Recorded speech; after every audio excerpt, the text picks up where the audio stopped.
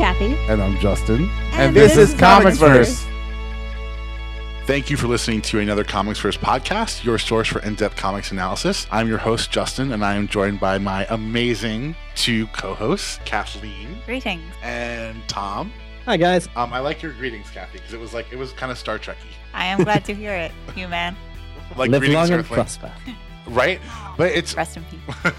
but it's interesting because we're not going to talk about Star Trek, but we are going to talk about Star Wars a little bit. And to that end, Tim Stevens is our guest again. And just to give you some more background on him, he is a freelance writer who is also pursuing his PsyD. You can most often catch his work at Marvel Comics at the homepage for Marvel Comics, marvel.com. And his writing runs the gamut from pop culture to politics to long-form meditations on life and death, as we say, the fun stuff. And he is also, now we can say this with full faith, an incredible podcast guest.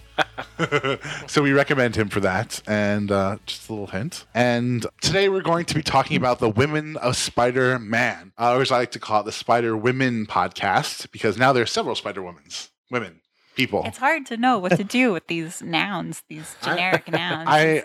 The women And of the first way you Spider- phrased it made it sound like we're going to talk about Spider-Man's girlfriends, Yeah, too. there's some kind of spider Well, so- harem that we're discussing. Well, this could be a spider harem because two of his girlfriends are in one of these books. So True. maybe not a harem, but maybe a menage a trois.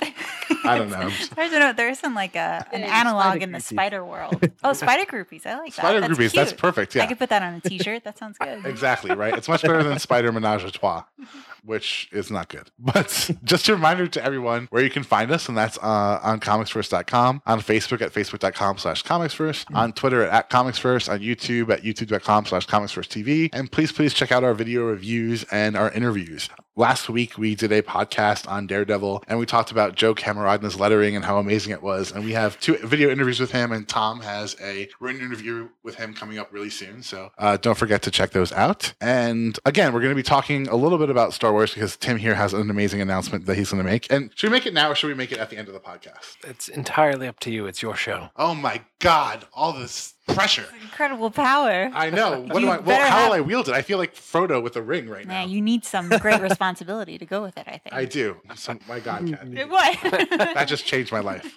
You're just in a Spider-Man mood, Kathy. Yeah, I've read about all of the spider groupies for this podcast. So. Right. I think that shot is definitely starting to. I'm just gonna take its effect. We're going to edit that part out. No, don't worry. Okay, let's talk a little bit about Star Wars first, and then we're gonna get into the Spider Women or the Spider-Man groupies. What is it? Yeah, the Spider Groupies. Spider groupies. Spider groupies. Okay. No, even though it's cute, but it's also kind of derogative. It is, right? Yeah. Because in some cases, like Gwen Stacy is like the new Spider-Man. Yeah, and she doesn't have any reliance on Peter Parker at all, unless he's a little pig. And Right, then- yeah. Those gender dynamics are fine. I have to Interesting say, that the first Spider-Woman, Marvel actually only made her because Stan Lee realised if he didn't, somebody else would coin the term first. And he didn't want to lose the copyright for the term. So that was the only reason Spider-Woman got first introduced. That makes a lot of sense. wow, Spider-Woman, Star Wars, I'm pulled in so many different directions. But before we get into Spider-Women, let's talk about Star Wars. So, Tim, you have this amazing announcement. Let's talk a little bit about your exposure to the series. Sure. The first time I encountered the series was actually Christmas when I was much younger. My cousins, who we were seeing for Christmas, had gotten the VHS box set. So again, I was much younger back then. And I sort of watched it as I was running in and out of the room. So the result was kind of a hodgepodge of scenes from 3 different movies that I kind of created a movie in my own head. And I never really sat down to watch them until they were re-released in theaters. And that's sort of when I actually got a clear indication of like, oh, that's how that story fits together. That was from that movie and that's from that one. So Cool. It says here, history beyond first exposure. Is that one of your questions, Tom? No, that was one of the notes that you'd gotten written down before me, Justin, I'm afraid. Oh, was that one of your notes? Yeah. Okay. essentially just beyond that first exposure, what's your history with the characters, the stories? Oh, okay. Oh, perfect. So thank you for even phrasing it for me. So beyond your first exposure to the series, what's your history with the characters? Well, timing as it is, I sort of missed the whole boat on the original set of like action figures and things like that. The only one I had was, ironically enough, was one of the Rebel Alliance in their forced gear wear for Return of the Jedi. But like any kid who grew up in America during this time period, Star Wars was sort of part of your life. It was weaved in the fabric. And then the release in theaters gave me an appreciation for why. And then I was working in a bookstore when the prequels were coming out, the first prequel, and Jar Jar Binks at the time was going to be the huge breakout star. So, oh wow, did that not go as planned? No, not at all. But because of that, they were pushing him hard. And we had a giant, or not giant, but apparently life-sized Jar Jar Binks standee. One of those cardboard things. It had a sign on it that said, "How tall is Jar Jar Binks?" And he lifted the sign and it says Jar Jar Binks is 6 feet 5 inches tall. Wow. And that became the it was like a loyalty oath at the bookstore. Like at any point you'd be like, "Hey, how tall is Jar Jar Binks?" And the person would respond in kind. And it was like they belonged there. But then the movie came out. And it turned out that Jar Jar Binks was not a big deal. So he was, just not in that direction. So he quickly got rid of the standee and pretended like that never happened. It's true. I wonder in what alternate realities Jar Jar Binks is like an alien sex symbol. Well, think about it. The guy who did it was sort of the pioneer of motion capture. But we don't talk about him anymore because, A, the character, but Andy Serkis has sort of supplanted him as that kind of key figure in the development of motion capture. And if Jar Jar Binks had, I don't know, been written differently or spoke with a different accent perhaps, or, just been less kidified, if you will, we might be having a very different conversation about who is the father of motion capture than this poor guy. I always love the fact that it's Jar Jar Binks who pushes the motion to give Senator Palpatine the emergency powers. Yeah. So we have Jar Jar Binks to thank for the Emperor. I'm just noticing that those chocolate drinks didn't go over very well because neither of you have them, but it's okay. For next time, I'll make something that's less gross. But anyway, what were some of your favorite films and or characters of the series? Well, for me, always Empire stands out as my favorite. And ironically, it's of the original, it's the one not directed by George Lucas. It's directed by Lawrence Kasdan. But it just felt more complicated, more complex. Took the themes of the first one and really integrated them into a larger sense of the universe beyond just what was happening in Luke's world. And characters-wise, I mean, they're great characters. Actually, when we talked about the announcement, one of the things I did was went back and watched all the movies. And in the original trilogy, something I'd kind of forgotten is there's a huge amount of humanity, or whatever the term you want to use, because they're aliens, I guess, ultimately. But, that there's humor and they have depth in ways that I had kind of forgotten, having not revisited them in years.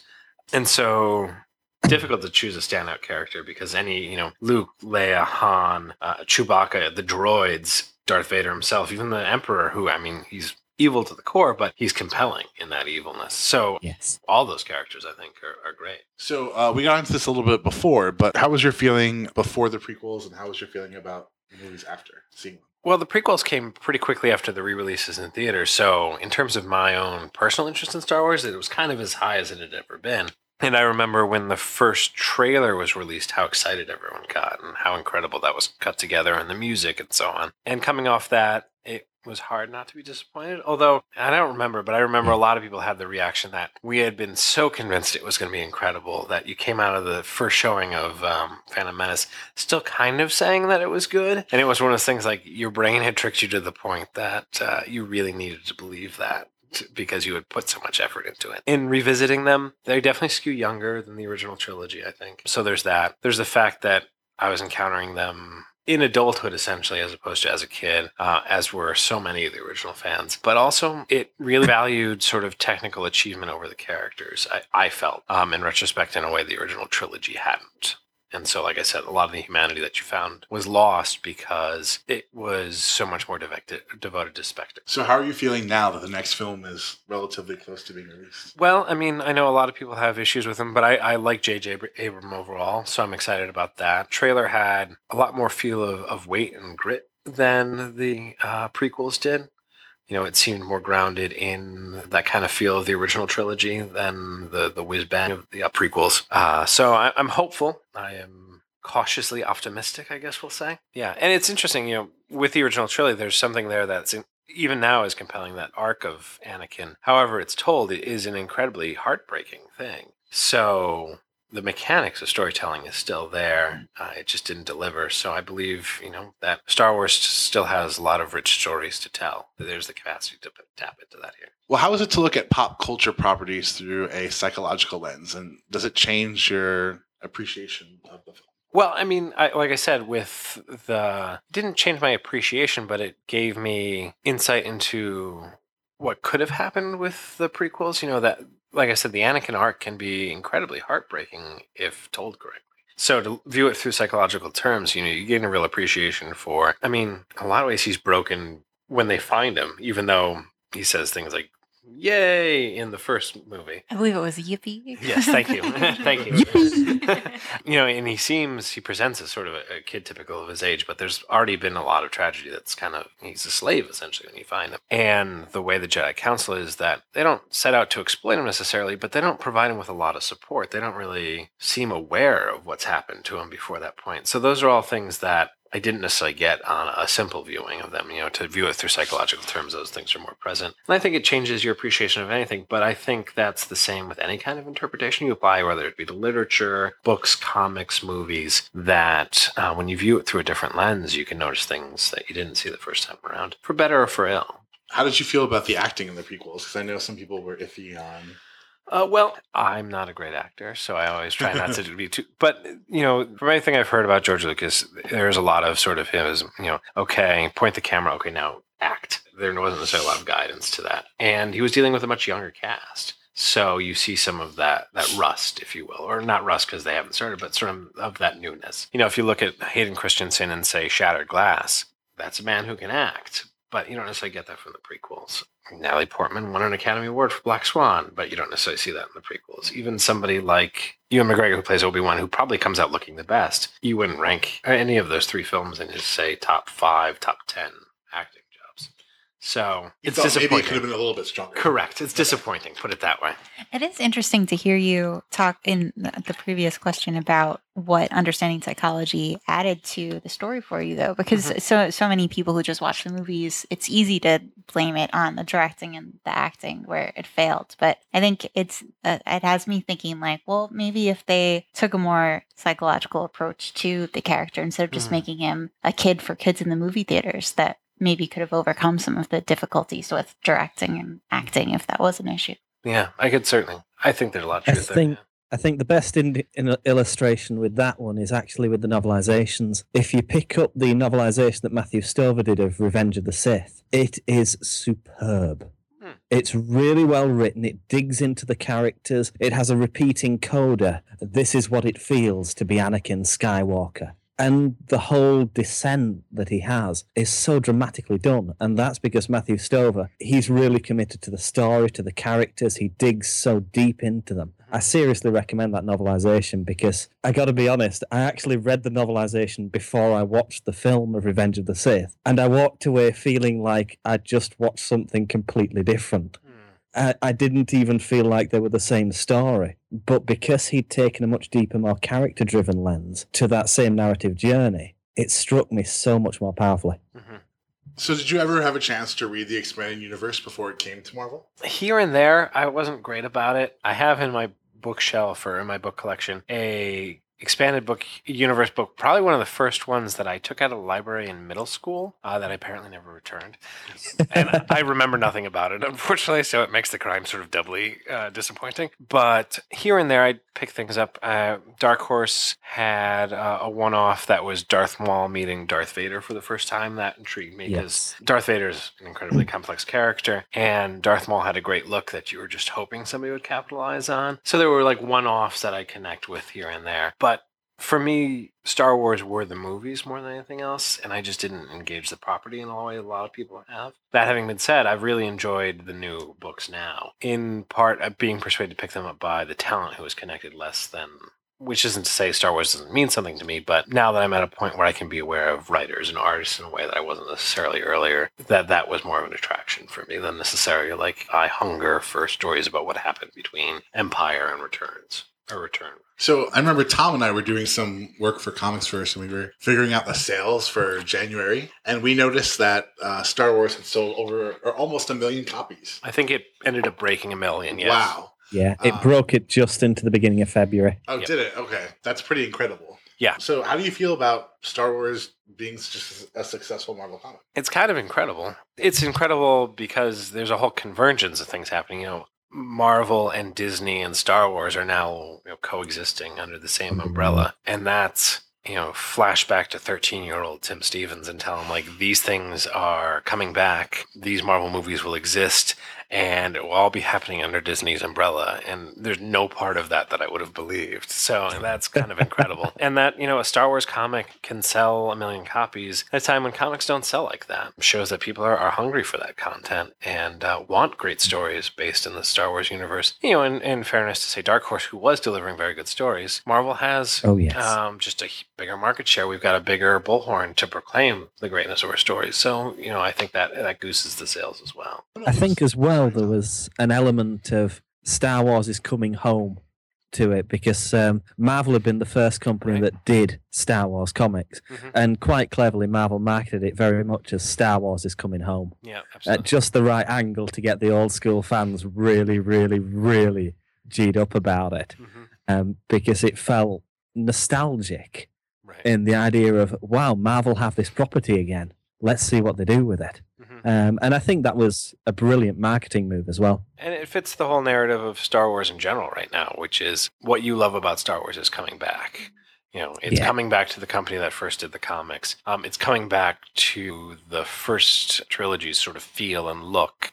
So I think that you're right. It hooks into a lot of that promise of this isn't just a continuation of the story. This is revisiting the things you loved about the story in a new story. So I'm going to open this question up to everyone, but what is it about Star Wars that makes people go so apeshit about it? Like, why do we love it so much as a culture, as a society? What is it tapped into that's so important? I mean, there's the easy answer that George Lucas had studied myth, and he used mythic structures deliberately used mythic structures when writing the original trilogy. So there are story structures that we all recognize. And then I think that it's really hard to overestimate how amazing those effects were when they came out in the late 1970s. Yeah. That it was just so imaginative and so huge. And, one of the best uses of truly American technology, which is the Hollywood movie. And so exciting. And I was telling you the last time we talked about this, Justin, that the first one still holds up. First time you see a huge spaceship fly over the screen, it still feels like you're looking at a real spaceship. So I think those are the easy answers. A, they looked amazing. B, they were deliberately engineered for the narrative to strike a chord in Western people watching. Yeah, I mean, you said that's the easy answer, but I do think it's also a big answer that, that they were... George Lucas made an intentional effort to study what worked about other stories and then to use elements from those stories to make a brand new one. It also happened to hit at a perfect time that blockbusters were largely a new creation, or creation's not quite the right word, but largely a new thing at that point. Jaws preceded it, but more by and large, they didn't exist yet. And so Star Wars has the designation of being one of the first films that became important, not just to see at some point, but to see very soon, to see multiple times, to see as an experience, not just as this is a movie you might like. And I think all of that sort of ingrained itself in the collective memory of the United States and beyond after that. Tom, what do you think? I think there are a couple of elements I'd add to that. All of that was brilliant and spot on. The other thing I'd add, though, is that Lucas and Alan Dean Foster, who was heavily involved with it at the outset, they picked up on a couple of themes that were really perfectly timed. So the theme of hope, at a time when tension was there and the Cold War was rumbling and things like that, you've got a really powerful message where an ordinary guy who's just on a stranded desert planet in the middle of nowhere suddenly is the guy who changes the course of the galaxy. And if you go back and almost forget the I am your father bit, when that first film came out, the message there was hope, that anybody could be a hero. Luke Skywalker was just a whiny kid who happened to have the Force from a backwater planet. There was none of the history or heritage attached to him at that point. So the first connection people had with Luke Skywalker was just an everyday guy who stood for hope. And I think that message was perfectly pitched for just what the American culture and beyond that, the whole Western world really, was needing to hear at that time. I think it was just the perfect message at the perfect moment. And from there, Empire Strikes Back, that to me upped the ante massively as well. The idea of the villains winning at the end of that film it was really one of the first franchises that dared to have the bad guys get the upper hand by the end of the film. That was completely counter to anything that people had expected from Hollywood, and it gripped people so that Empire became a classic, and people just wanted to see Return of the Jedi to know, how do the good guys get back on their feet again? What's going to happen here? And that meant when you got to Return of the Jedi, people could ignore the question like how little bear things can beat up trained military soldiers. And they could look beyond that and just enjoy the story and the characters because they already had that strong emotional connection to it. So I think there was a brilliant pitch that was so well timed to Star Wars. So Tim has this really amazing Star Wars announcement. But we're going to wait till the end of the episode to fully give it. But we're going to talk about Spider Groupies. But do you want to tease the announcement a little bit? So that's going to come at the end of the episode. Stay tuned for an announcement of something I am doing with Star Wars. And might I suggest Women of the Spider? Women of the Spider is great. That's a better way of putting it. Women of the Spider, yeah. We actually have some trouble titling some of our podcast episodes. There was the Rogue one, which is still really rough, but yeah, we're still working through it. Okay, so stay tuned, and we will come back with you with some Women of the Spider. Thank you. Thanks, guys. Ooh, or maybe if you wanted to be alliterative, Women of the Web. Oh, very nice. I like that. Does that sound like an internet thing? So we are back, and we are talking about Women of the Web, Women of Spider-Man, Women of the Spider, right? Sure. And also the more derogatory Spider Groupies, which may or may not be stricken from the record. So let's get to some questions about that. We're going to start talking about Jessica Drew, the original Spider-Woman, and her origin story in Spider-Woman Origin. So I guess I thought it was interesting that the first issue of the book opened and started way before Jessica Drew was even born. And the story, in a sense, was very much about her mother and her father. What did you guys think about that? Or do you disagree? I think that's factually accurate, that the story started before she was born. Actually, accurate is correct. Yeah. I think, I don't know, it's fitting with the whole origin kind of structure. I mean, I think they're fun to read, but they're never going to be the best comic that you've ever read because it's filling in blanks. And so to start with the parents feels a bit like a paint by the numbers decision, but it also makes sense in that they're starting with the beginning. And so starting before the beginning even. Her mother was pregnant with She's her. a fetus. Yeah, right. And I mean, so she got her ability. That's when she got her abilities. So I guess especially with X-Men, we're used to origin stories that are like coinciding with the onset of puberty. So that probably is what is making this feel like, oh, that's really early. We're going back to ancient history before the person was even born. But it makes sense in this instance, certainly. I think. I have to be honest, I got a little bit irritated at too many continuity nods, like Mount Wundagore, Wyndham, Miles Warren, the Jackal from Spider-Man villains. It irritated me how many characters' origins were being tied together in one place. It just felt a little bit too convenient to me. So I got to be honest, I reacted a little bit negatively to that bit. And that's just in the first issue, right? Yeah. Okay. What about you, Tim?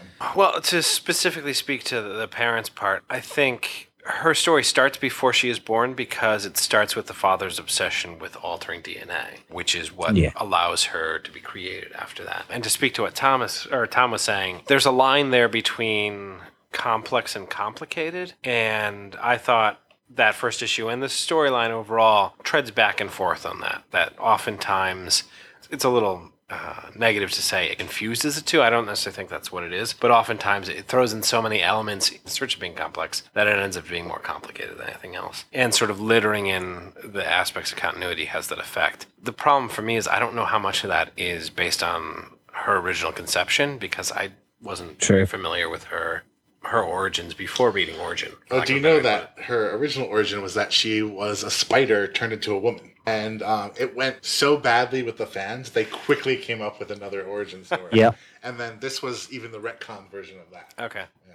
Miles Warren was never featured in the originals at all, in the original 2 either. So some of this, they'd retroactively added extra degrees of continuity to it. And we talked about the father's obsession with DNA. Did we ever really get where that comes from for him? I think it's just his area of study, and that it sort of consumed all his relationships. His relationship to his wife, it eventually destroys. It literally infects his daughter, and on from there, to the point that he, in essence, chooses Hydra over his daughter because he needs to keep studying. He needs to keep analyzing things. I think he stopped seeing people as people and started seeing them as bundles of DNA to manipulate. The idea of slicing DNA in the way that he was trying to do was almost perfectly designed to dehumanize people, because you were just looking at, oh, this person is a piece of DNA code that I can rewrite.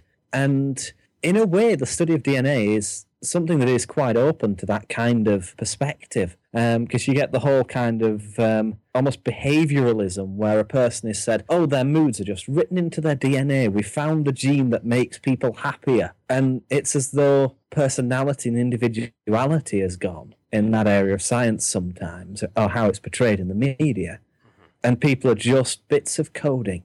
And I think that's the kind of perspective the father had got now. He'd slipped to this idea that people are just these bits of code, and because he's manipulating them, well, they're just not that important anymore, are they? They're just toys. And you can see that in his reunion with Jessica, and I can't remember if it's 3 or 4, where she's trying to talk to him about the fact that she thought he was dead, and he just wants to get a vial of her blood so he can analyze what's happened to her since. The first thing he says to her, I think, is, oh my gosh, you look incredible. And you think it's because it's a father seeing his daughter all grown up. But it turns out it's more like a scientist viewing his creation. Yes. That's what is incredible to him, that he created this thing, not that, oh my God, my daughter's all grown up. He doesn't have that reaction. Yeah, I think we've hit all the high points. It definitely, I don't know that we really get a very personal exploration of what makes her father so obsessed with DNA, but I think it's definitely a reflection of some of the anxieties that people feel around what we imagine to be possible with genetic technology. Some of the concerns that people immediately have, like Tom and Tim were suggesting, like once you know the code to make a person, once you use scorpion DNA in a tomato, what's the end of that? How can a person know how to assemble the composite parts of a person and still see them as more than just code realized in carbon, etc.? I like that Jessica sort of takes after her mother, because I think there's that scene, I believe it's the first or second issue, where she takes the spider, just like her mother did, off the Yes. branch, is it?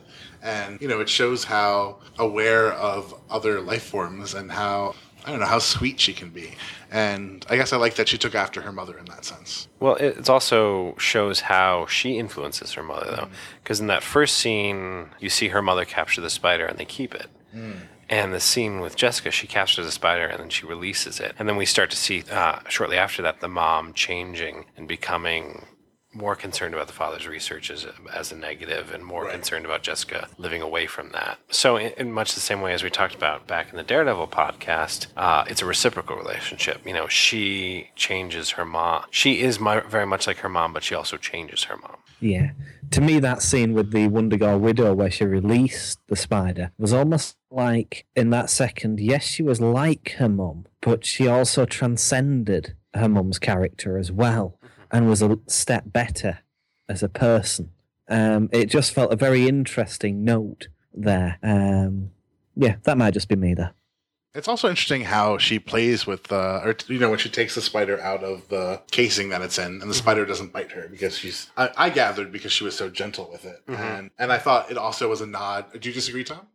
I actually think the tip it was heading towards was the spider knew that it was safe because she could sense the spider, because it's Wonder Girl widow DNA that her genes were matching.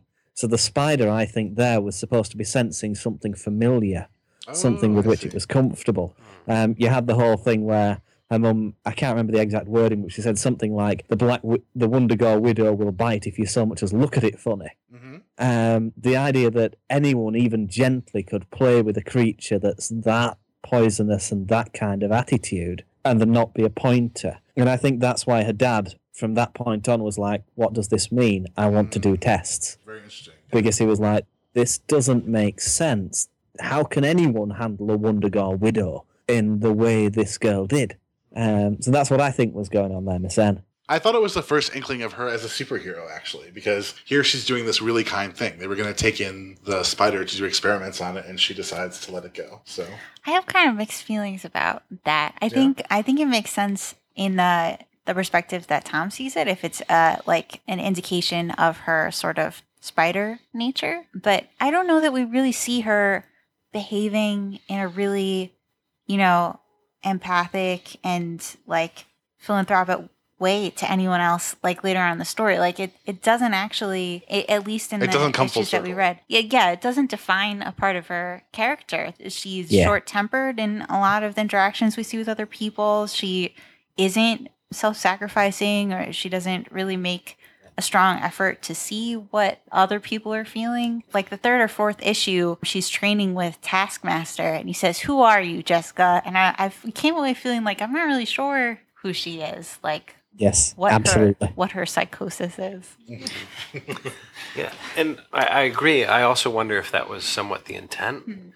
Was the idea to leave her in a place where she doesn't necessarily have a clear idea who she is, because a lot of Bendis' stories with Spider-Woman previous to that were wrapped around that idea that she was a double agent for Hydra and S.H.I.E.L.D. She was kidnapped for a time and being portrayed by a Skrull Queen. So that all Bendis' work with Jessica tends to be shot through with identity questions. Having said that, it doesn't necessarily make for a satisfying payoff to a story to leave her with, like, where you're no clearer on who she is than she is. Right. And I have to say, I have to give a nod to that Bendis story, the post-secret Skrull Invasion one. It was also a motion comic. I think it was one of Marvel's first motion comics. And I thought it was absolutely phenomenal. I remember watching it at first and being like, oh, the animation's kind of clunky, but they hit that third episode, and she has this line, I'll never forget it. And she's beating up the Skrull, and she says, "You think I can't take it? I can take it. I was born like this. I was born broken." And I had a drink, and that came on, I was like, "Ooh!" And I got like choked up. And I got completely choked up that Jessica Drew feels this way about herself and felt so, obviously taken advantage of is to put it extremely lightly, but her whole life was ruined by the Skrulls, and I just loved how he portrayed that. So I just want to tell people to pick up that book. I forget what year it came out, but I know it was right after Secret Invasion, and to watch the motion comics. They're on Hulu, so definitely take advantage of that. So moving on, so we get to see Taskmaster, which is cool. I guess some cool villains. I guess the reason why I think he's cool is because I hear the guy in Marvel, spoiler alert, the guy in Marvel Agents of S.H.I.E.L.D. is going to end up being Taskmaster. Has anyone heard that? I've heard rumors, but I don't think it's been made official by anybody. Yeah. So I'm still taking that with a heavy pinch of salt, to be honest. I think Marvel are very good at throwing curveballs in Marvel Studios. I still can't believe that with a 2018 film, they're already building up to it with the Inhumans in Agents of S.H.I.E.L.D. I think they've got a heck of a lot of curveballs planned in that series. So I'm very, very wary of believing that rumor at the minute, to be honest with you, Justin. So going back to the comic a little bit, we were talking about the coma that she goes into. And I was a little conflicted because I felt like, she comes out of this coma, and taking on what you were saying about it before, Kathy, she's still 7 years old, basically, or 6 years old, but they don't seem to address the fact that her mind is still like that. I guess I felt like she was slightly incomplete, and I can't quite put my finger on it still. And I don't think that's to say that she was written badly or anything like that. I really, really enjoyed the comic, but I wish that they had gone deeper into her psychosis. What do you guys think? I found the dialogue particularly, I think it was very hard for the writer to do the dialogue well, because what they had to do initially when she'd grown up and come out of that coma, she'd still have a child's way of speaking. Right. And they tried to reflect that, but I felt that most of the way they reflected that was through the words mummy and daddy. And that wasn't quite enough for me. And what you'd then be wanting to see is, as she acclimatizes and develops, you'd be wanting the language she used to slightly change and mature as well. And I didn't quite capture that. And it just felt a little bit off. The one bit where the dialogue actually jumped out at me was when it was a great scene at the end of the fourth issue when she's broken into the Hydra ship and sees her dad, and you've got this gorgeous image of her in silhouette. Even my wife was reading and loved that image, and she says daddy, and I loved that moment when suddenly you felt the child had broken through again. Absolutely. And you actually felt this is somebody who hasn't developed quite, but it wasn't consistently there in the dialogue. And even in the way the character worked and interacted with others, it didn't quite feel consistent with how I'd expect someone to be in that position. I agree. I guess I wanted the little girl to break through even more. And not only that, but I wanted the defense mechanism or the shield against the little girl to be a little bit more pronounced. I guess I wanted to see her fear of vulnerability, of showing the little girl. And I wish they could have gone a little bit more into that. Yeah. Do you want to have anything to add about that? I'd agree with you. I guess it's just one of the challenges that we've sort of all been talking about with these kinds of origin stories. There are so many plot points that you feel like you have to hit that maybe there just isn't. It's hard to balance that with going deeper. Like, you have all this broadness that you want to cover. It's hard to get deep with the characters. But I have to still say, I read this is my second time reading it, and I seriously enjoyed it both times. So not to say don't pick it up, definitely pick it up, but it's a challenging material for any writer, I would say. And I would argue part of the reason we don't see the little girl more is because she's surrounded by people who are very dedicated to not letting that little girl out. Whether it's Hydra, who's looking to exploit her abilities as one of their agents, or Nick Fury, who's trying to turn that back on Hydra, or her father, who wants her as a test subject. No one who she sees after she wakes up from her coma has any interest in developing her as an adult. Interest in using her, but not an interest in exploring her feelings or who she is coming out of the coma. They're very dedicated just to, she's a weapon. And I have to say, it had some similarities to my favorite origin story ever, which is actually one of my favorite comics ever, which is X-23 Innocence Lost. I don't know. Some of it reminded me of that. And I know, Kathy, you see the problems in the origin stories, but I think origin stories is something that Marvel does so well sometimes. And I think that with that, they really got it right. And I think with this, they got it right too. I just wish that there was more of certain aspects. So what did you guys think of certain people being alive in her life that she thought were dead? Well, I mean, we kind of... Let's face it, anyone can look it up on Wikipedia, so I don't see a problem with spoilering it, to be honest, Justin. Cat meat non-bag. Okay, cool. So it's the parents who she finds out are alive. Was that a big reveal to anybody? I liked the reveal. I didn't pause to question it when she thought they were dead, though, I guess. Right. So it didn't have the impact of like, oh, but it was well done. You could see how undoing it was for her, how quickly she unraveled the moment Fury said it. Right. Yeah. And that her initial reaction was to lash out at him, which I think says a lot about where her character was at that point, how distrusting she was of everything, to the point that she wanted her parents desperately to be alive, but she couldn't stop herself from attacking the person who told her they were. From my perspective, as I mentioned, my wife actually read this one with me, and what was amusing was that literally the minute that Wyndham said that the parents were dead, Fee just laughed and said, they'll be back by the end of the series. Was her immediate comment. And I couldn't help chuckling because I have to be honest, I felt like they're going to be back myself. But she'd put it so well in that second. I felt it was the right move from a narrative view. I didn't feel it was a surprise. It made complete narrative sense. I didn't see what happened to a mum coming. Right. That was a good twist. And I was quite impressed at the writer for twisting that round, to be honest, like that. But I wasn't surprised at them coming back. So, unfortunately, at the end, we find out that Hydra, or a huge part of Hydra, is her father, who has this creepy reaction to seeing his daughter. And we see all these other Spider-Women that he's creating. And I thought it was freaky, actually. And I thought the comment that freaked me out was that one of them was sleeping with the father. That scared me.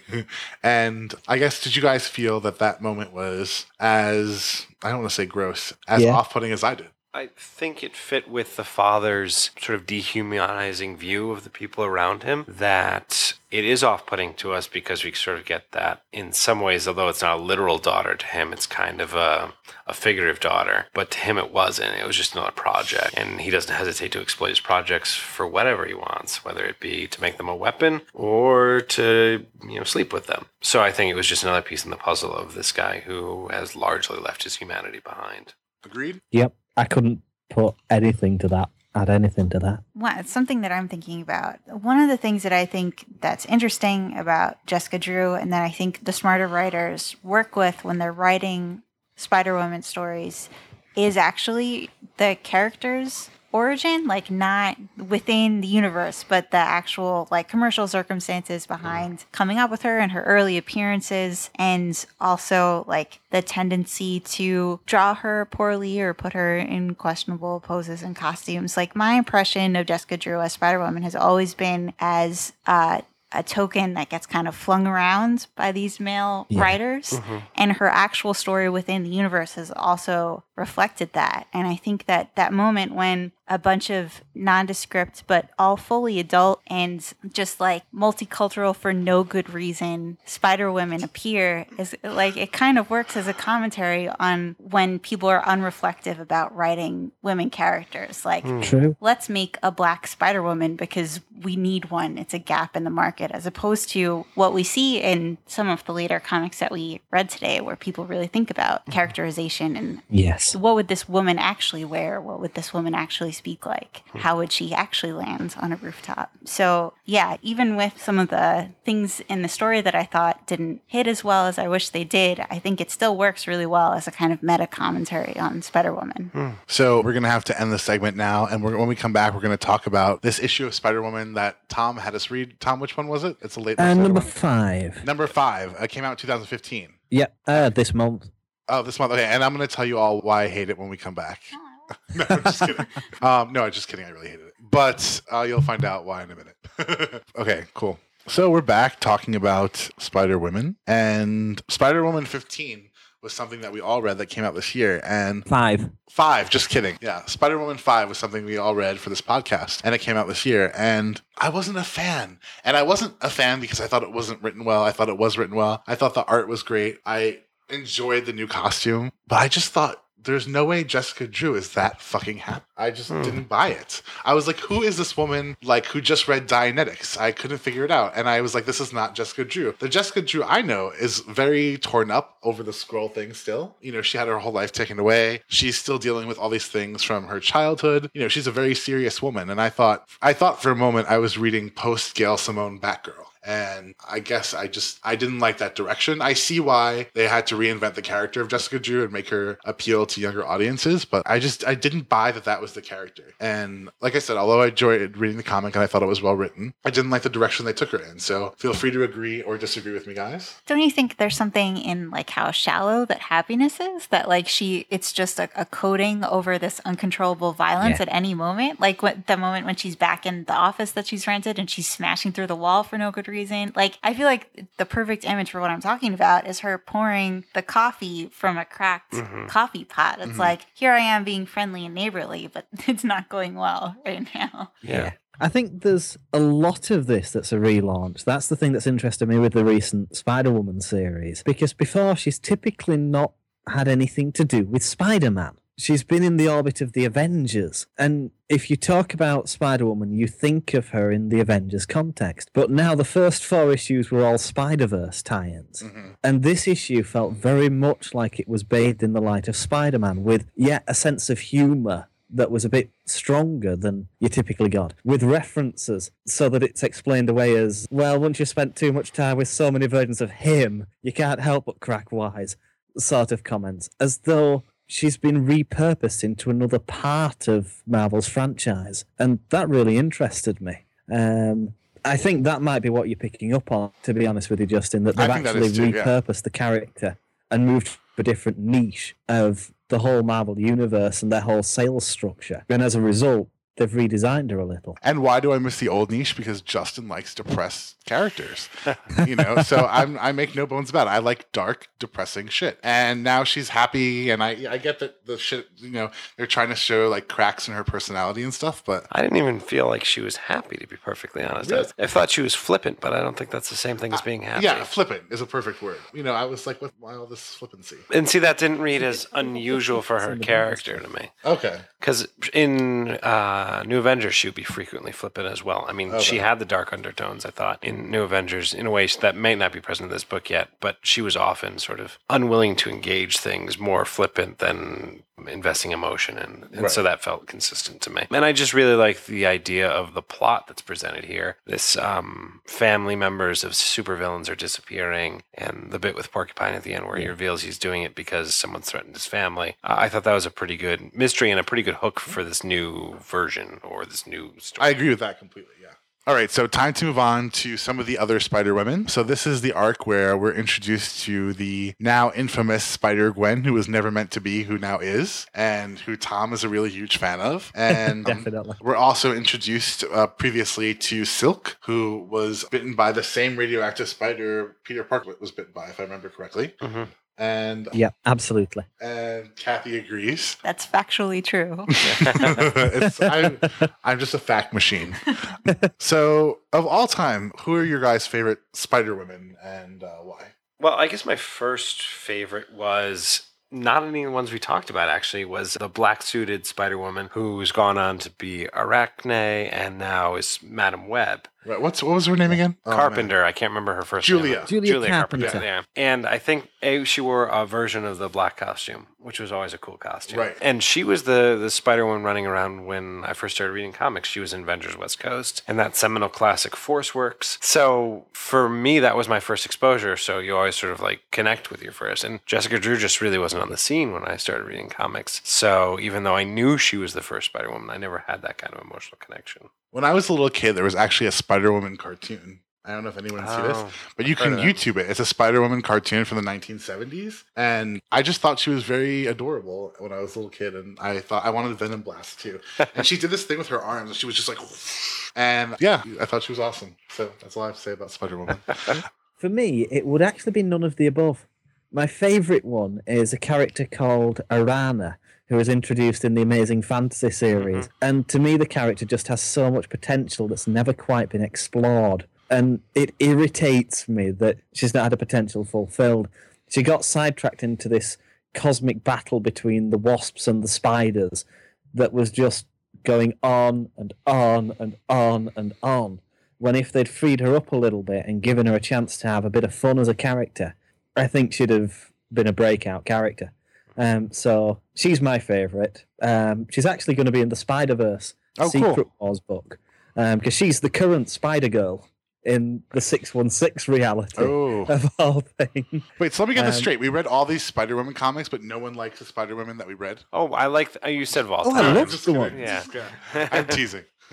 Okay, so... But yeah, she'd be my favourite. In that case, I like the one from the Jessica Drew from Ultimate Spider-Man, who was really like Peter Parker with long hair. Yeah, she's great. Yeah, I she's actually a cool really character. didn't. I just wanted to fit in with you guys. She's Black Widow now. Yeah. Oh, is she? Yep. Yeah. No, I just like Jessica Drew, I'll be honest.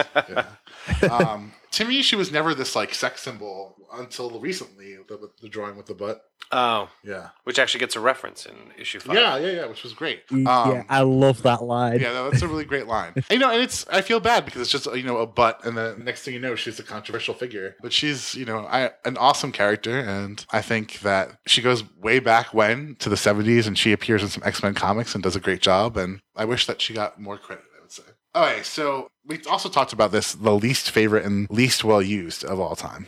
Is there anyone that you think needs like a boost or is poised to break out? Well, in terms of the Women of the Spider who got the shortest straw, I'd say it's Maddie Franklin, who was, I believe she went under Spider-Girl for a while. She ended up dying in, I think, Alias, ultimately. She, for a while, was who they were deriving the MGH from, the mutant growth hormone. And so that was a tough end for her. But there were some intriguing things to her. For one thing, she ends up getting adopted by J. Jonah Jameson and his wife. And that would have been really intriguing to see her operating as Spider-Girl under the roof of the person who arguably hates Spider-Man the most, who doesn't wear a costume. But alas, it just never happened, unfortunately.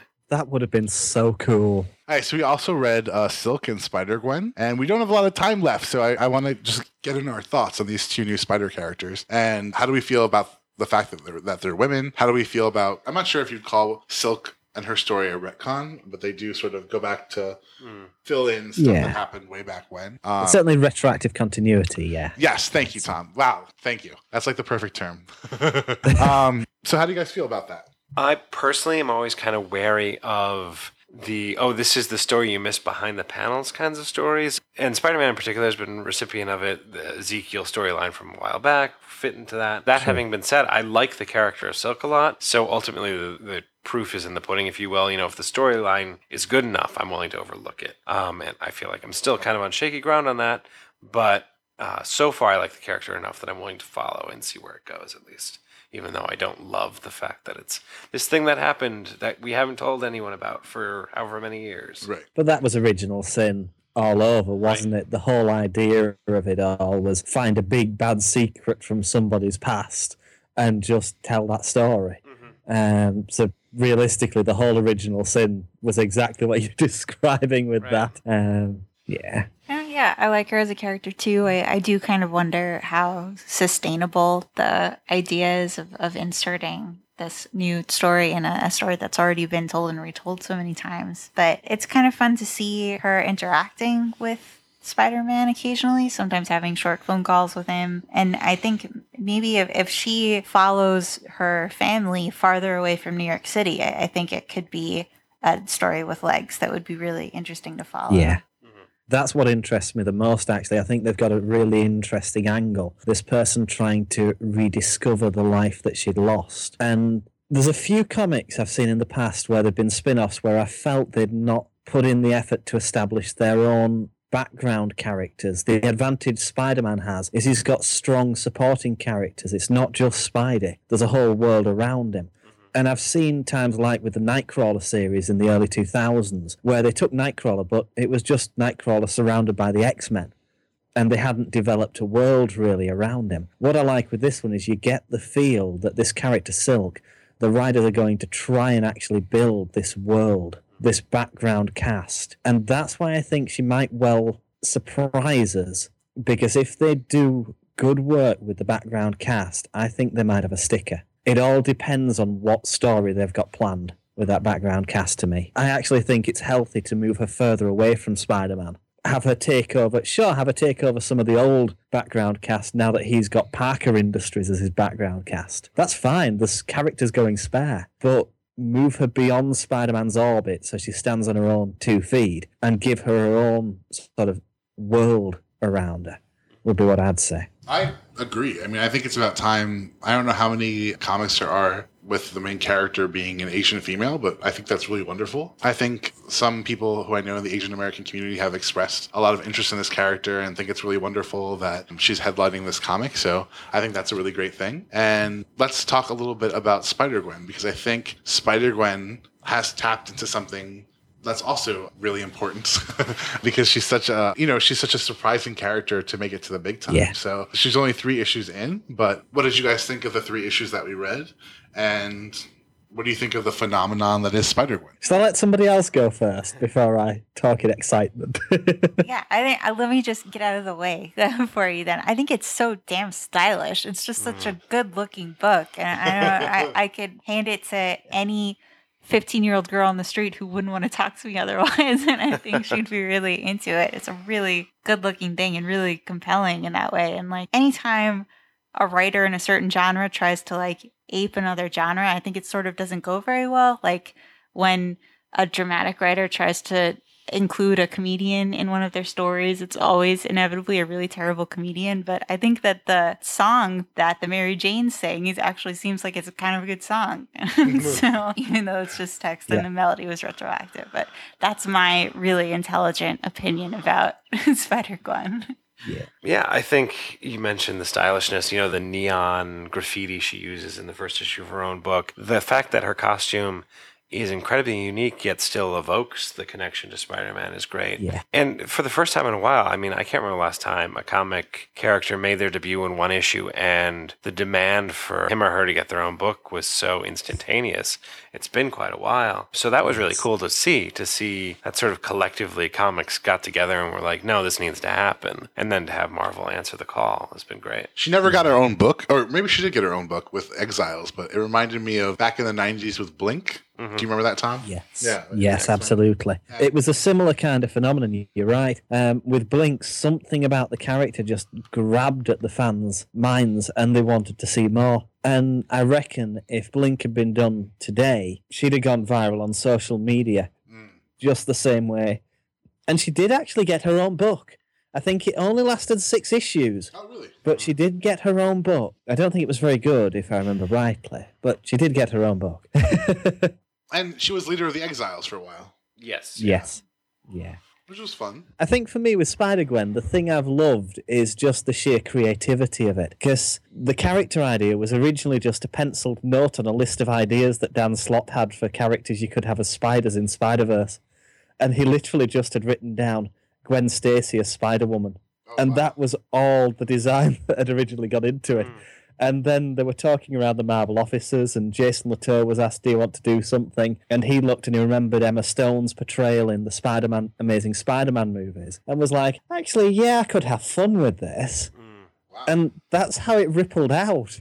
So utterly random how it's all built out. I do think the movies, in a way, seeded the ground. Because I think if this had happened before Gwen Stacy was much more commonly known, because ultimately Mary Jane's the love interest in the first movie trilogy. Gwen doesn't even exist, if I remember rightly, in that first Spider-Man trilogy she comes that Sony did. in the third film. Oh, does she appear in the third Remember, film? he kisses her as part of that. Right. Yeah. It's Bryce Dallas Howard in the third film. Oh, yes. But she's not. Thank you. I'd completely forgotten. Yeah, she's not really recognizable as Gwen Stacy in the same way, though, as Emma Stone's performance. I mean, there's something also kind of beautiful about, in the main Marvel universe, Gwen Stacy being this incredibly tragic figure, one of the biggest tragedies of Peter Parker's life, and also sort of the first, effectively, of the Marvel Age of Comics, girlfriend who was killed by a supervillain. And then seeing her now as young and vibrant, and the tragedy in her universe is Peter Parker tried to be like her and ended up dosing himself with something that ultimately killed him. Yeah. It's an interesting take on your partner dying because of what you do, and B, it's just fascinating to see her, a character who's always been kind of portrayed as locked in that era where she was first introduced, in the mid-60s, as somebody very much in the now and very much connected to the energy of today. I think it's been great. Again, I love the background cast in Spider-Gwen as well. I mean, I love the feel dad. like Jason Latour is just having fun Right. with what he can do. Foggy Nelson is a friend of her father's. Yeah. That was a moment where I just burst into laughter. I was like, that's a nice touch. Matt Murdock is working for the Kingpin in this world. It's like, where is Jason Latour going to take it? I'm actually a little bit worried about Secret Wars because I don't want this world to end. I'm having too much fun enjoying it and seeing what randomness can come out of it next. I love Frank Castle as a character as well in this world. Fascinating portrayal. And again, it's a really smart one, given that in the Spider-Man comics, in the mainstream 616 continuity, he was originally introduced as a guy who thought Spider-Man was a villain and tried to kill him.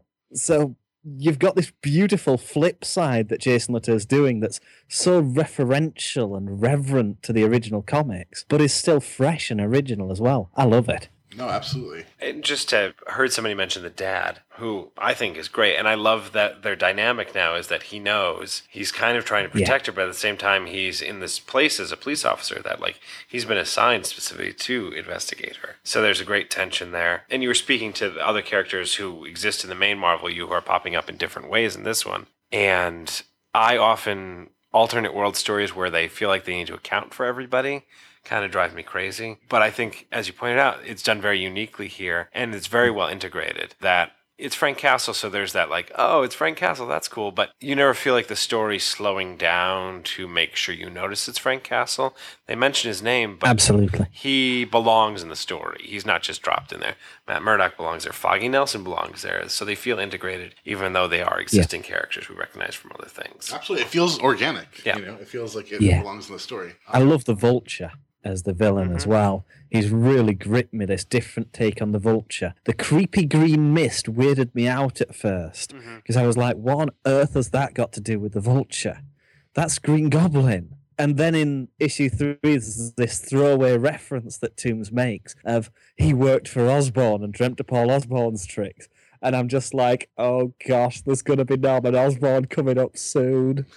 And you can see where it's going with that. I feel like I can anyway. Latour might do something completely different because he's creative enough to. But I just sat there going, oh, this is cool. That's why the green mist. It's building up. Oh, wow.